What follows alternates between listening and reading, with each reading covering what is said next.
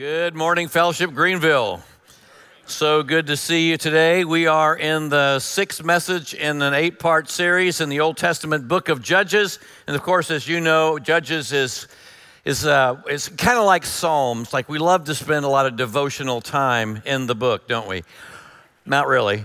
It's not a book that we're that familiar with, but over the course of the last 5 weeks, I think we've had our eyes open to see how important this ancient book, this very disturbing book, really is. And we've looked at men like Othniel and Ehud and Barak, men that we don't really know that much about or never think about. And then we've looked at Gideon, and you know, he's the guy that puts the Bibles in hotel rooms. And we've looked at Jephthah and his distorted image of God that ultimately led him to offer his only child, his daughter, as a sacrifice to his Canaanized version of God, which is very disturbing. And this morning, we come to the best known of all the judges, and that is Samson, one of the all-time great heroes of the Bible. Now, I would guess that a majority of you, if you grew up with any kind of church background or done any kind of vacation Bible school thing when you were young, you know something about Samson. And I'm guessing he looked something like a cross between Fabio and a professional wrestler. That's just kind of how I picture him in my mind. And, he had a girlfriend named Delilah, and their story is one of the great lust stories of the Bible. We'll get to that next week. And but before we started in Judges, if I were to have started by asking you the question, Samson, good guy or bad guy? Most of us would have said, good guy. Yeah, good guy. And that's why in children's Bible stories, Samson's always one of the best loved characters.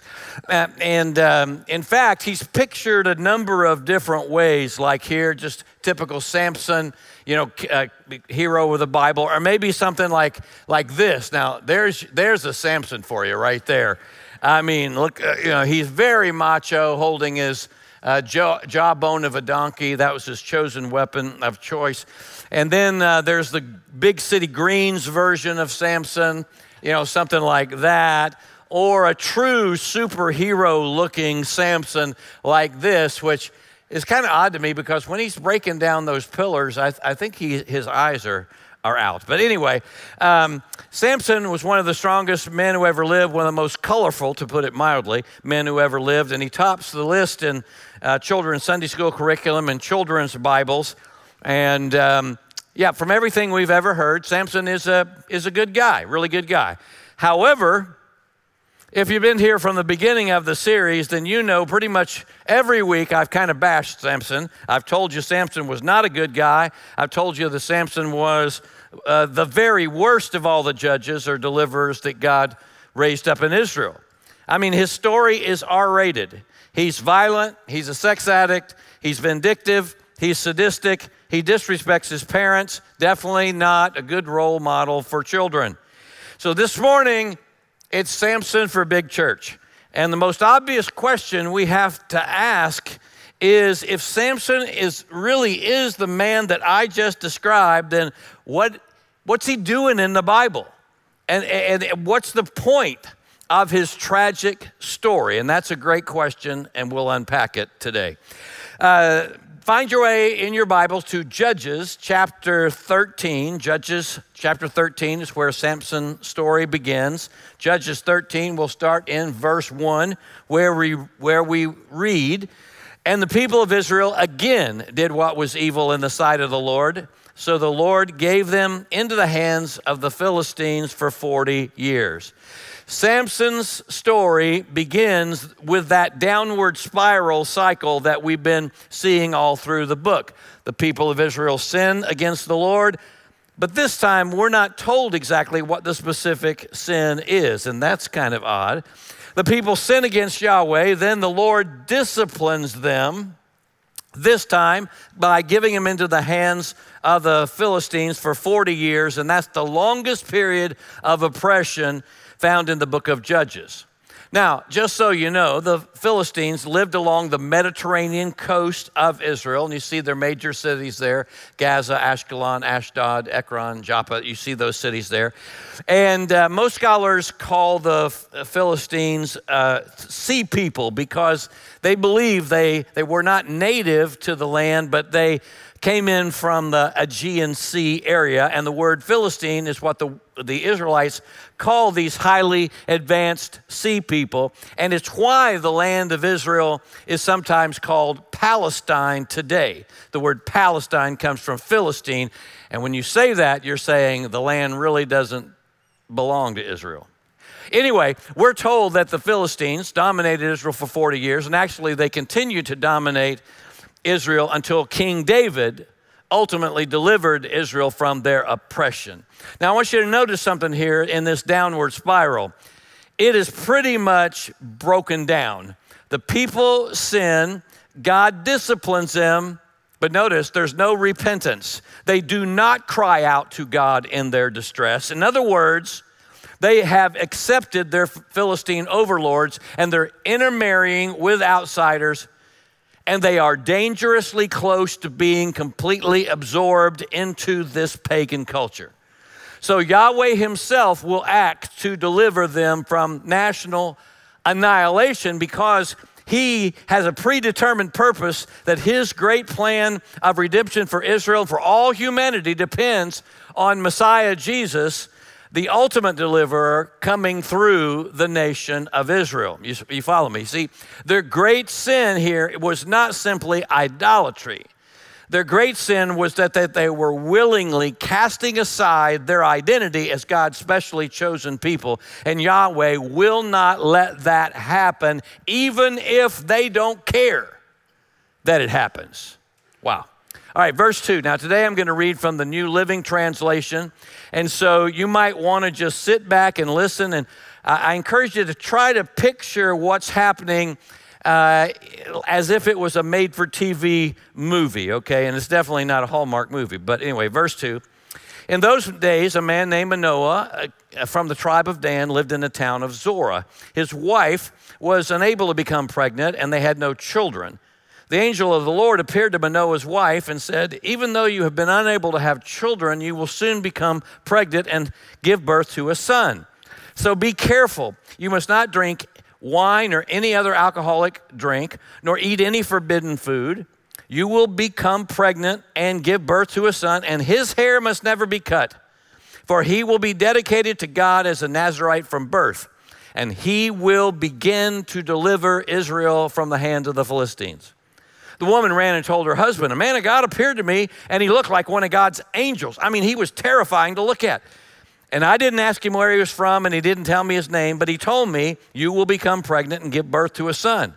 And he told me, you must not drink wine or any other alcoholic drink, nor eat any forbidden food, for your son will be dedicated to God as a Nazirite from the moment of his birth until the day of his death.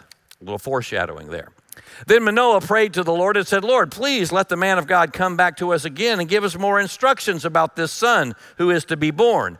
And God answered Manoah's prayer, and the angel of God appeared once again to his wife, not to Manoah, to his wife. She was out sitting in a field, but her husband Manoah wasn't with her. So she quickly ran and told her husband, the man who appeared to me the other day, he's back, he's here again. So Manoah ran back with his wife and asked, are you the man who spoke to my wife the other day? Yes, he replied, I am. So Manoah asked him, when your words come true, what kinds of rules should govern this boy's life and work? And the angel of the Lord replied, did you not listen to your wife? I already told her, be sure to follow your wife's instructions, the instructions I gave her. She must not eat grapes or raisins, drink wine or any other alcoholic drink, or eat any forbidden food. And then Manoah said to the angel, well, please stay here until we can prepare a young goat for you to eat. I'll stay, the angel of the Lord replied, but I will not eat anything.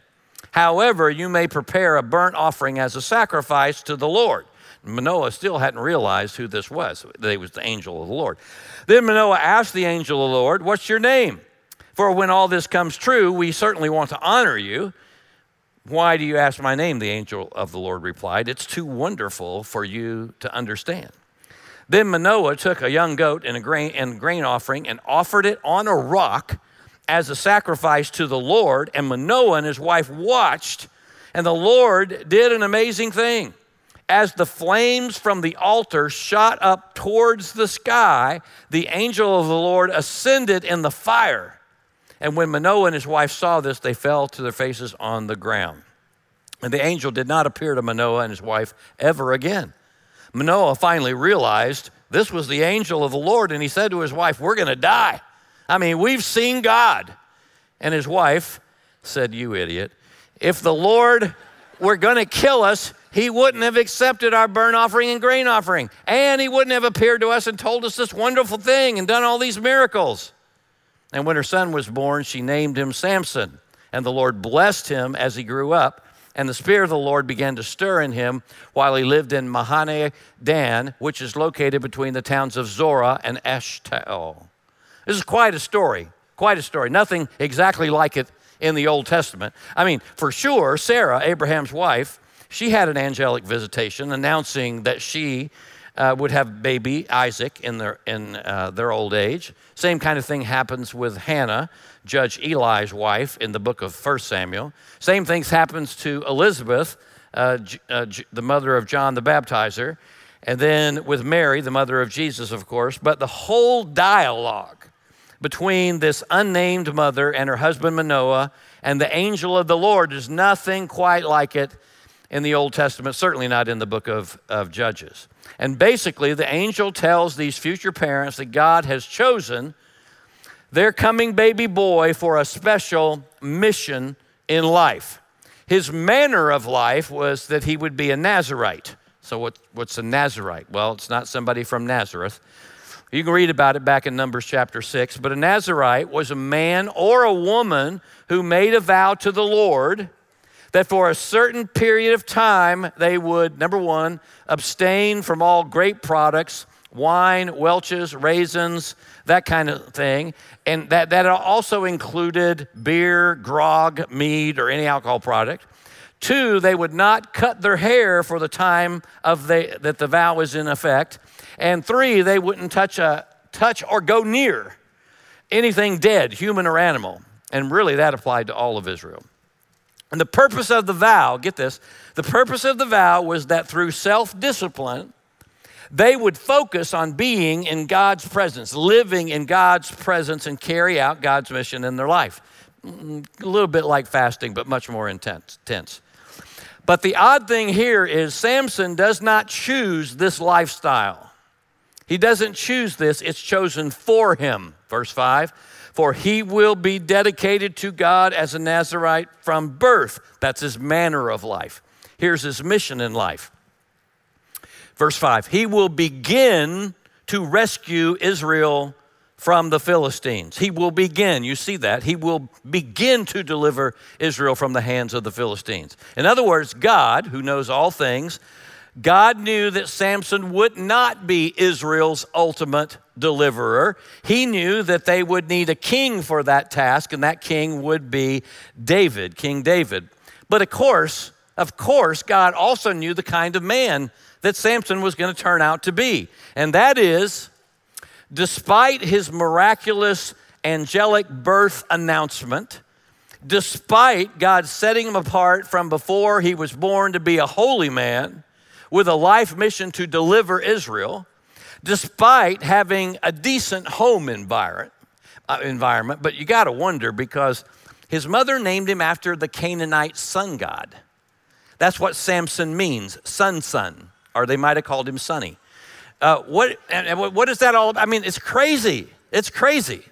I'll talk a little bit more about that in a minute. But his upbringing was still much better than Jephthah's dysfunctional family background that we looked at last week.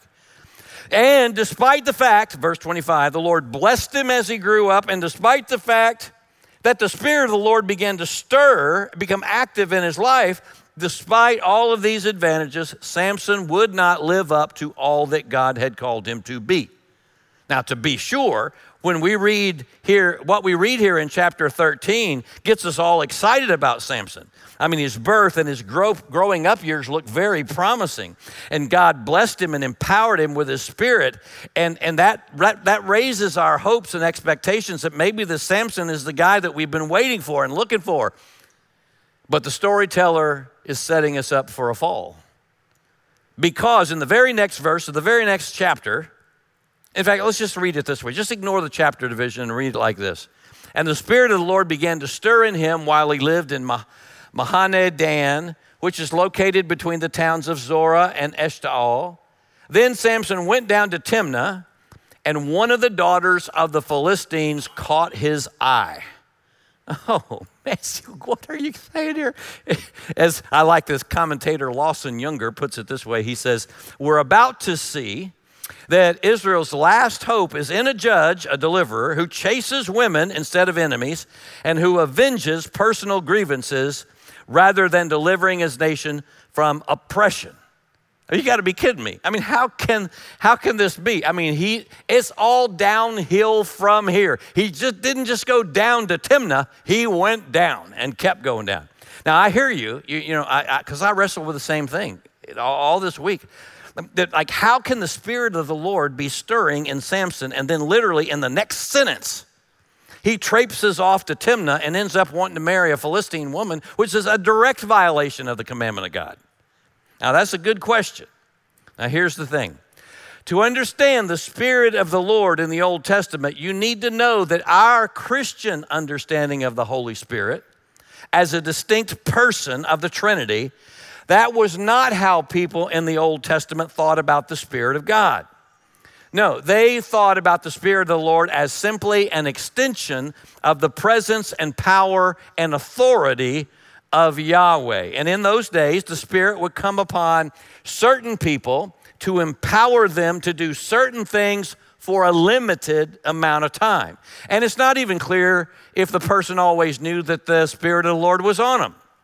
So what we see here in Judges is that God occasionally empowers people to accomplish his work, often despite their own selfish, cowardly, Canaanized, foolish inclinations, as we've seen in Gideon and Jephthah and now Samson. And the really disturbing thing to us is that the presence of the Spirit seemed to have no effect on the moral character of the person. Let me say that one more time. The disturbing thing is that the presence of the Spirit seemed to have no effect, little to no effect on the moral character of the individual. Nevertheless, when God sees fit, he empowers certain people at certain times to accomplish his plans and purposes in spite of their ignorance or their depraved character flaws. All right, back to the story. Chapter 14, verse 1. Watch the movie in your mind. One day when Samson was in Timnah, one of the Philistine women caught his eye. And when he returned home, he told his father and mother, a young Philistine woman in Timnah caught my eye. I want to marry her. Get her for me. Yeah. Okay. His father and mother objected. Isn't there even one woman in our tribe or among all Israel you could marry? They said, why do you have to go to the pagan Philistines to find a wife? Now, again, this is much worse than breaking a Nazirite vow. This is a direct violation of Deuteronomy chapter 7, where God says, do not take spouses for your children from among your idolatrous neighbors. But Samson told his father, get her for me. She looks good to me. Now, here's the most important verse in the entire Samson story right here. His father and mother didn't realize that the Lord was at work in this, creating an opportunity to work against the Philistines who ruled over Israel at that time. You say, whoa, back up. Say, Yahweh was at work in Samson's disobedient, disrespectful choice of a pagan wife? How can that be? Okay, all right. Remember what I said a few moments ago. The really disturbing thing is that the presence of the Spirit seems to have little to no effect on the moral character of the individual. Nevertheless, when God sees fit, He empowers certain people at certain times to accomplish his plans and purposes in spite of their ignorance or character flaws. That is what's happening right here. God is using all this to further his purposes of deliverance for Israel. How so? Okay, remember, I also said that Israel had become complacent toward their Philistine overlords, and they were intermarrying with the Philistines, and they were in danger of losing their identity as the people of God. And Samson, far from leading Israel through his self-disciplined devotion to Yahweh, Samson is doing what everyone else is doing. What's everybody else doing? Whatever's right in their own eyes. And that is literally what Samson says right here. He says, Dad, Mom, get this woman for me. This is literal Hebrew. She is right in my eyes. She is right in my eyes. That's exactly what he says. But Yahweh is going to use this self-willed young man who, as we're going to see, violates not only his Nazirite calling, but lots of other commandments of God, like this one right here. But God is going to use all this to stir up serious conflict between the complicit Israelites and their Philistine masters. Yahweh is using Samson's selfishness and foolishness to advance his agenda. And as odd as that might seem, this is the way that he will begin to deliver Israel from the hands of the Philistines. God is creating an opportunity to work against the Philistines. He works in mysterious ways, wouldn't you agree? But it's not unlike Judas, right, who betrayed Jesus. Judas made a free choice to betray Jesus. He was not a pre-programmed robot who had no say in the matter. Judas made free choices. But our sovereign God used those evil choices to accomplish his predetermined plan of redemption for us. You see that? And here, God is using Samson to accomplish his purposes in spite of his sinful, selfish desires. You see how all this fits? I'm not saying you like it, but you see how it fits. Or think of it this way. If Yahweh used Israel's pagan, idolatrous enemies to discipline his own rebellious people, then maybe it's not so strange that he also used a self-willed, disobedient, foolish man like Samson as a starting point for delivering his self-willed, disobedient people from their enemies. Follow me? Verse 5. As Samson and his parents were going down to Timnah, a young lion suddenly attacked Samson near the vineyards of Timnah. At that moment, he ripped the lion's jaws apart with his bare hands. He did it as easily as if it were a young goat, which we all know how easy it is to rip a young goat apart. I mean, that's just easy peasy, lemon squeezy, like no problem here. Take that goat, rip it apart, but a lion, my goodness. But he didn't tell his father and mother about it. Now, by the way, here's something really interesting. This is a seal, and it was found in an archaeological dig in Tel Beth Shemesh. Remember? Meaning the house of the sun god. Shemesh is the derivative from which Samson's name comes. He was named after the sun god, Canaanite sun god. And this seal shows a man fighting a lion. So the man is there on the left. I'm trying to make all that make sense. And this seal is from the 11th century BC. So the seal comes from the exact time and place that we just read about right here. It doesn't say Samson, but it is very, very interesting to me that his renown went far and wide, possibly revealed in this seal. Verse 7, when Samson arrived in Timnah, he talked with the woman and was very pleased with her. Now, later, when he returned to Timnah for the wedding, he turned off the path to look at the carcass of the lion. He's not supposed to go near dead things. And he found that a swarm of bees had made some honey in the carcass. So he scooped up some of the honey and he ate it along the way.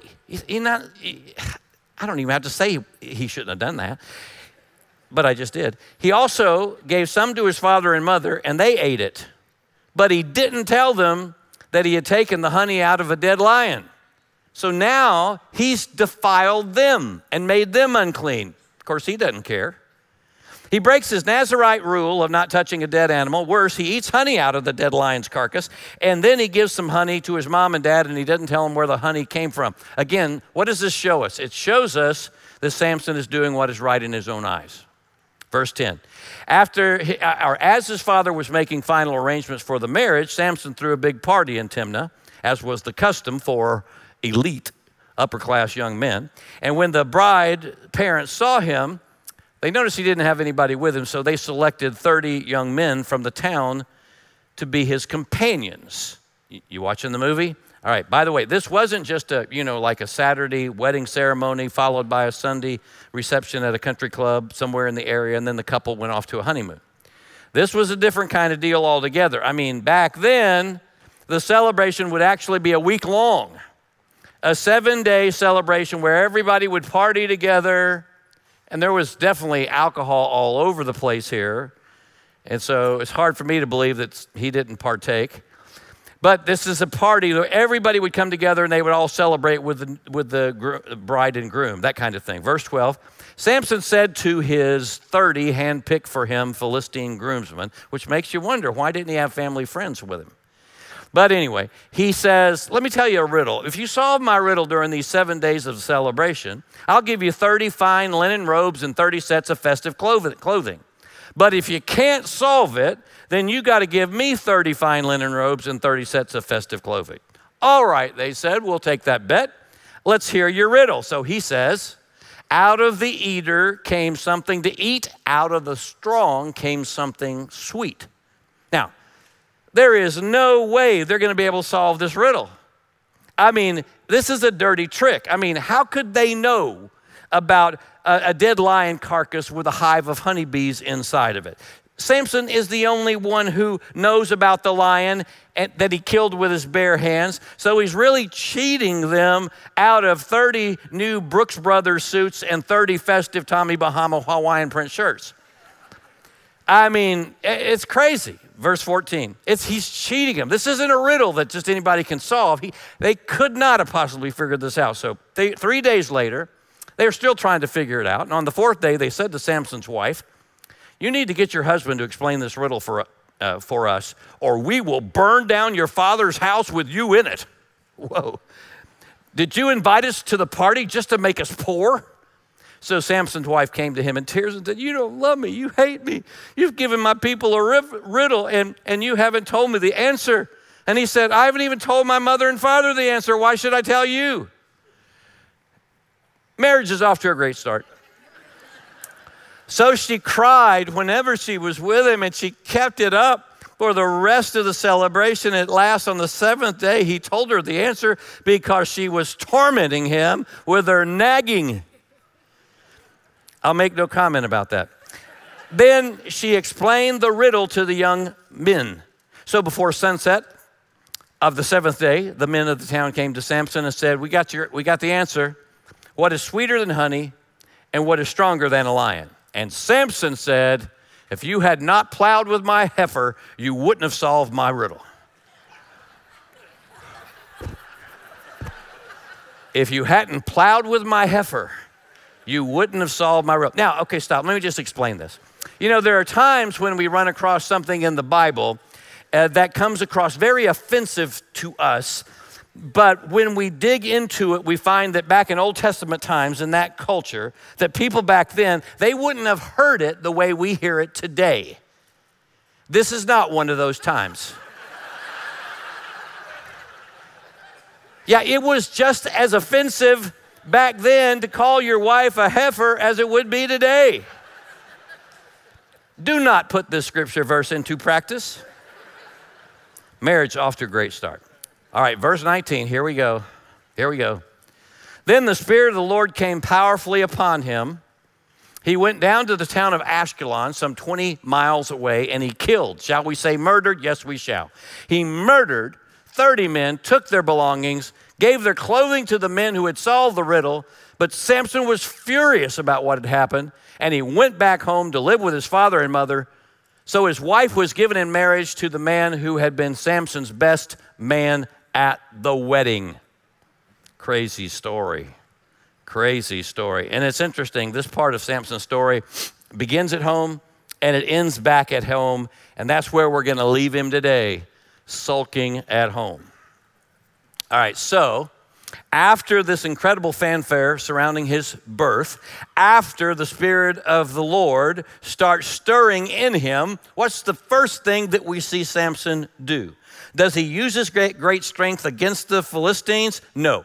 What does he use it for? Is it for the glory of God? No. Is it to try to lead the Israelites out from underneath Philistine oppression, the oppression that the Israelites have lived under for 40 years? No.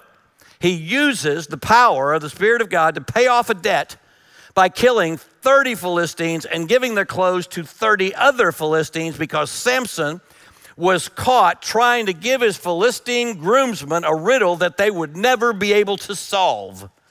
He's trying to cheat them, and they cheated him. He lost. He got ticked. He stormed off and murders 30 men, strips them bare, takes their bloodstained clothes back to the marriage feast, which was still going on, throws them down in the banquet hall. Then he leaves in a huff, goes back home to sulk, leaving his new wife behind. Good guy or bad guy? Bad guy. Really bad guy.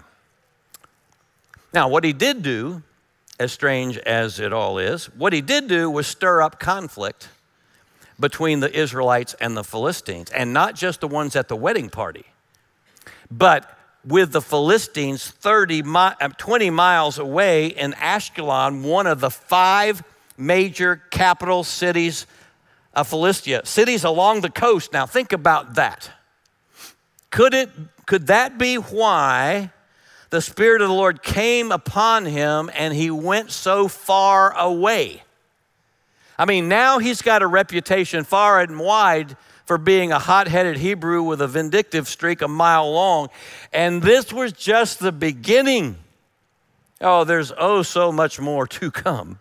In fact, this is the first of 6 occasions of vindictive personal retaliation Samson will inflict on the Philistines.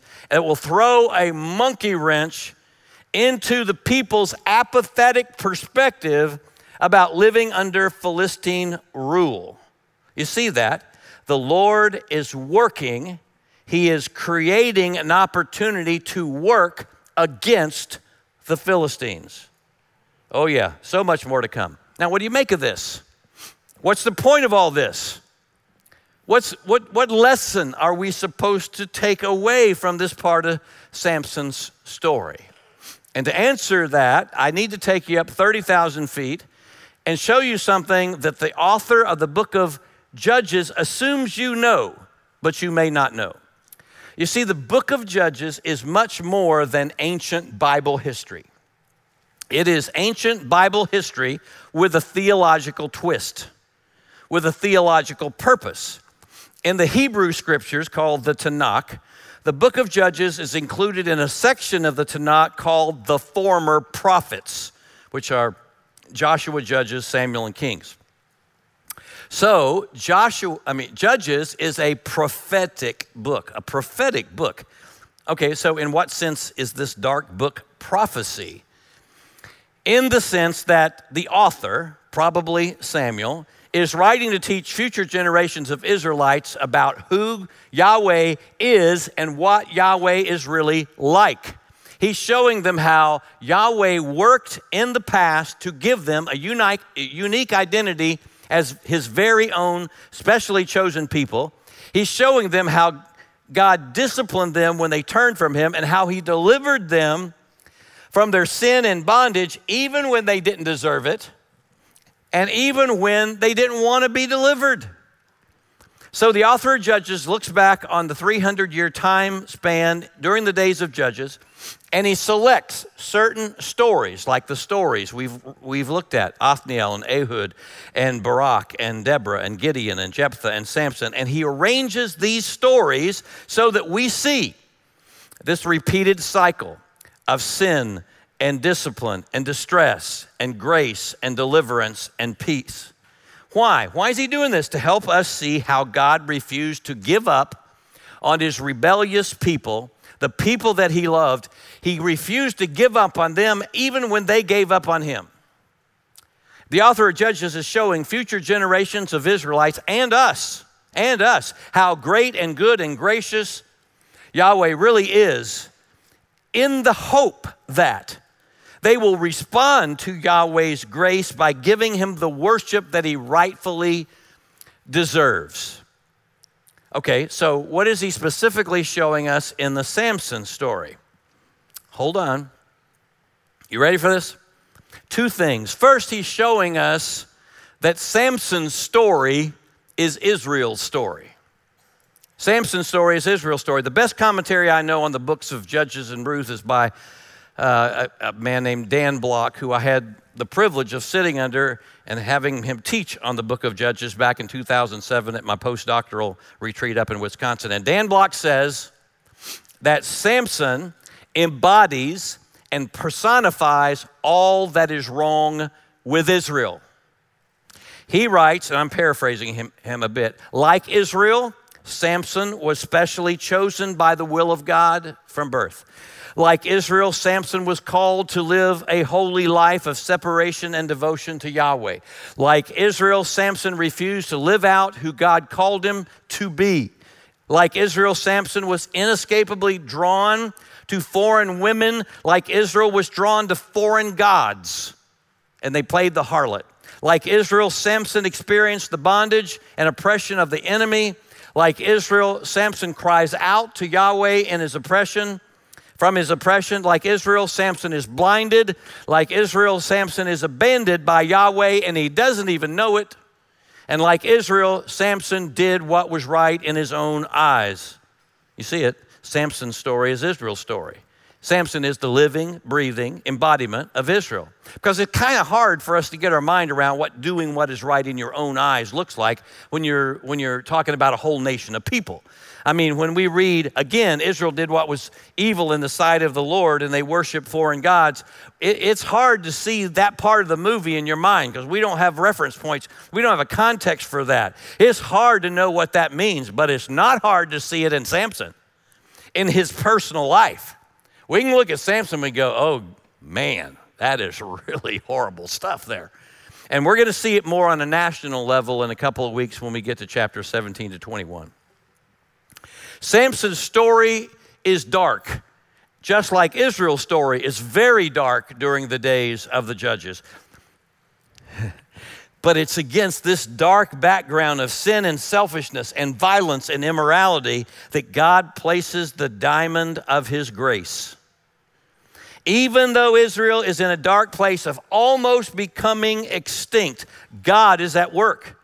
He is graciously breaking into the darkness, preparing his agent of deliverance through Samson's miraculous birth announcement, and then in using Samson despite his callous and corrupt nature. In all of this, God is showing us that he will not let Israel die. He will not let anything or anyone prevent his great plan of redemption from coming to pass. Israel may be doing everything in its power to destroy itself from within, but God will preserve his people. The glory of his name is at stake, and his redemptive mission of grace is at stake. Oh yeah, Samson's story is Israel's story. And that means, and this is my second point, that means Samson is not the hero of this story, God is. Samson is in no way, shape, or form the hero of this story. God is. Samson is a part of the dark background on which God places the diamond of his grace. That's the only way Samson ends up in Hebrews 11. It's simply by grace. The whole story is about God taking the initiative to save Israel from self-destruction, even when they don't even acknowledge they need to be saved. And that's grace. Again, I want to go back to something that I said a few weeks ago, something Tim Keller said about the whole message of the Bible, but I want to apply it specifically to Judges, since Judges is in the Bible. I put it this way: the message of the book of Judges is that God persistently and continuously gives his grace to people who don't ask for it, who don't deserve it, and who don't even fully appreciate it after they receive it. I'm telling you, that statement is something we need to really think about. This is who God really is. He persistently and continuously pours out his grace to people who don't ask for it, who don't deserve it. That's it's grace. Who don't deserve it and who don't fully appreciate it when they get it. That's who God really is. And we would do well to meditate on that good news. In Judges, purely by his grace, God is working to rescue his unfaithful, disobedient people, and he's using unfaithful, disobedient Samson to begin his rescue operation. Like I said earlier, Israel's deliverance would eventually come through King David. But guess what? After David, the downward spiral kicks in again, and the rest of the Old Testament is the same cycle of sin and discipline or judgment and distress or exile and grace and deliverance and sometimes peace until the whole thing starts over again. Israel never learns the lesson. So Judges and the history of Israel show us that all earthly deliverers will eventually become part of the ongoing sin problem that we have.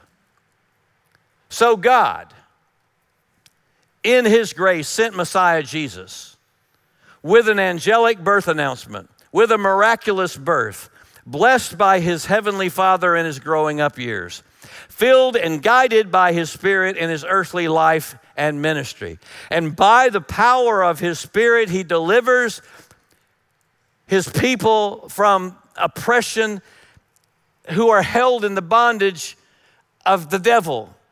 He gives his life to deliver us from our sins on the cross. He's miraculously raised from the dead and now rules at God's right hand in heaven. And he's promised to come back and set up the kingdom of heaven on earth, where he will once and for all set right all that's wrong in this world, and he will reign on the throne of his father David forever. Jesus is the Lamb of God who was slain from the creation of the world, and in the days of Judges, God was working to preserve Israel as it waited for the day when Messiah, Jesus, would come. Listen, God didn't invent salvation as an afterthought or a backup plan. He intended it from before the foundation of the world. He always intended for Jesus to be the light of the world, the diamond of his grace set against the black background of sin and death and hell. How many of you remember MacGyver TV show? Yeah, okay, so here's the 85 MacGyver, and here's the 2016 MacGyver. Now, if you remember the show, you know that MacGyver was famous for his crazy, insane ability to improvise weapons and traps and escape plots, pretty much using duct tape, a Swiss Army knife, a pack of chewing gum, and a paperclip. And with those everyday, mundane resources, he could accomplish just about anything. Listen, God is not an improviser like MacGyver. No, he had a plan from the beginning and never has had to MacGyver his way out of anything. He certainly was not up in heaven wringing his hands because Samson turned out the way that he did. No, he is sovereign and he is in control. He is working all things after the counsel of his will. He works all things together for the good of those who have been called according to his purposes. And the God who worked in the days of Judges and the God who worked through the life and death and resurrection of Jesus is the same God who's working in our world today. He's the same God who's working in your life and my life today. And he's working in the very same way that he did in the dark days of Judges. Now, yes, okay, today he is working through his church, through people who are called according to his purposes, people who are committed to him and his way of life in this world, people who are committed to Jesus' disciple-making mission of advancing the good news of the gospel in their worlds today. But at the same time, he's working through the most unlikely, unholy, unrepentant people you can imagine. He is our sovereign God, and He's working in the good and the bad. He is working through good people and bad people. He is working to save and deliver and rescue people who don't believe in Him, who care nothing about Him, who reject Him, who thumb their nose at Him, and who are hell-bent on upending His good purposes in the world. And He works in times of peace and in times of war. He works in prosperity and in poverty. He works in success and failure. He works in joy and in suffering. I know, I hear you. It's so loud in here. Why doesn't He just fix all these bad things? The pain, the suffering, the violence, the war, the evil, the immorality. Why doesn't He just stop it all? Because that's not the way He's working right now. Right now, He's working to bring all of human history to the end that He's planned from the beginning. Right now, He's giving this rebellious world over to its own lusts and godless desires. Just like in the days of Judges, sin and rebellion have brought God's discipline, God's judgment on this world. Right now, Romans 1:18 says that God's judgment is revealed from heaven against all ungodliness and the wickedness of people who suppress the truth through their wickedness. And their wickedness, our wickedness, human wickedness is the cause of most of the pain and suffering and violence and war in this world. But the good news is a day of peace and shalom is coming. And right now, Judge Jesus, Deliverer, Savior Jesus is the way, the truth, and the life that can carry you through the corruption that's in this world by lust. Right now, Jesus will carry you through the brokenness of this world into His coming kingdom if you turn to Him in repentance and faith. Look, every time you turn on the news and you see wars and rumors of war, when you see rising gas prices and inflation due to corrupt world leaders doing what is right in their own eyes but caring very little about what's right in God's eyes, or even what's right in the eyes of the people that they are supposed to be serving, remember this: behind everything that's happening in this broken world, behind all the bad stuff happening in this world, stands a God who is directing history towards the time when His kingdom will come and His will be done on earth as it is in heaven. Hey.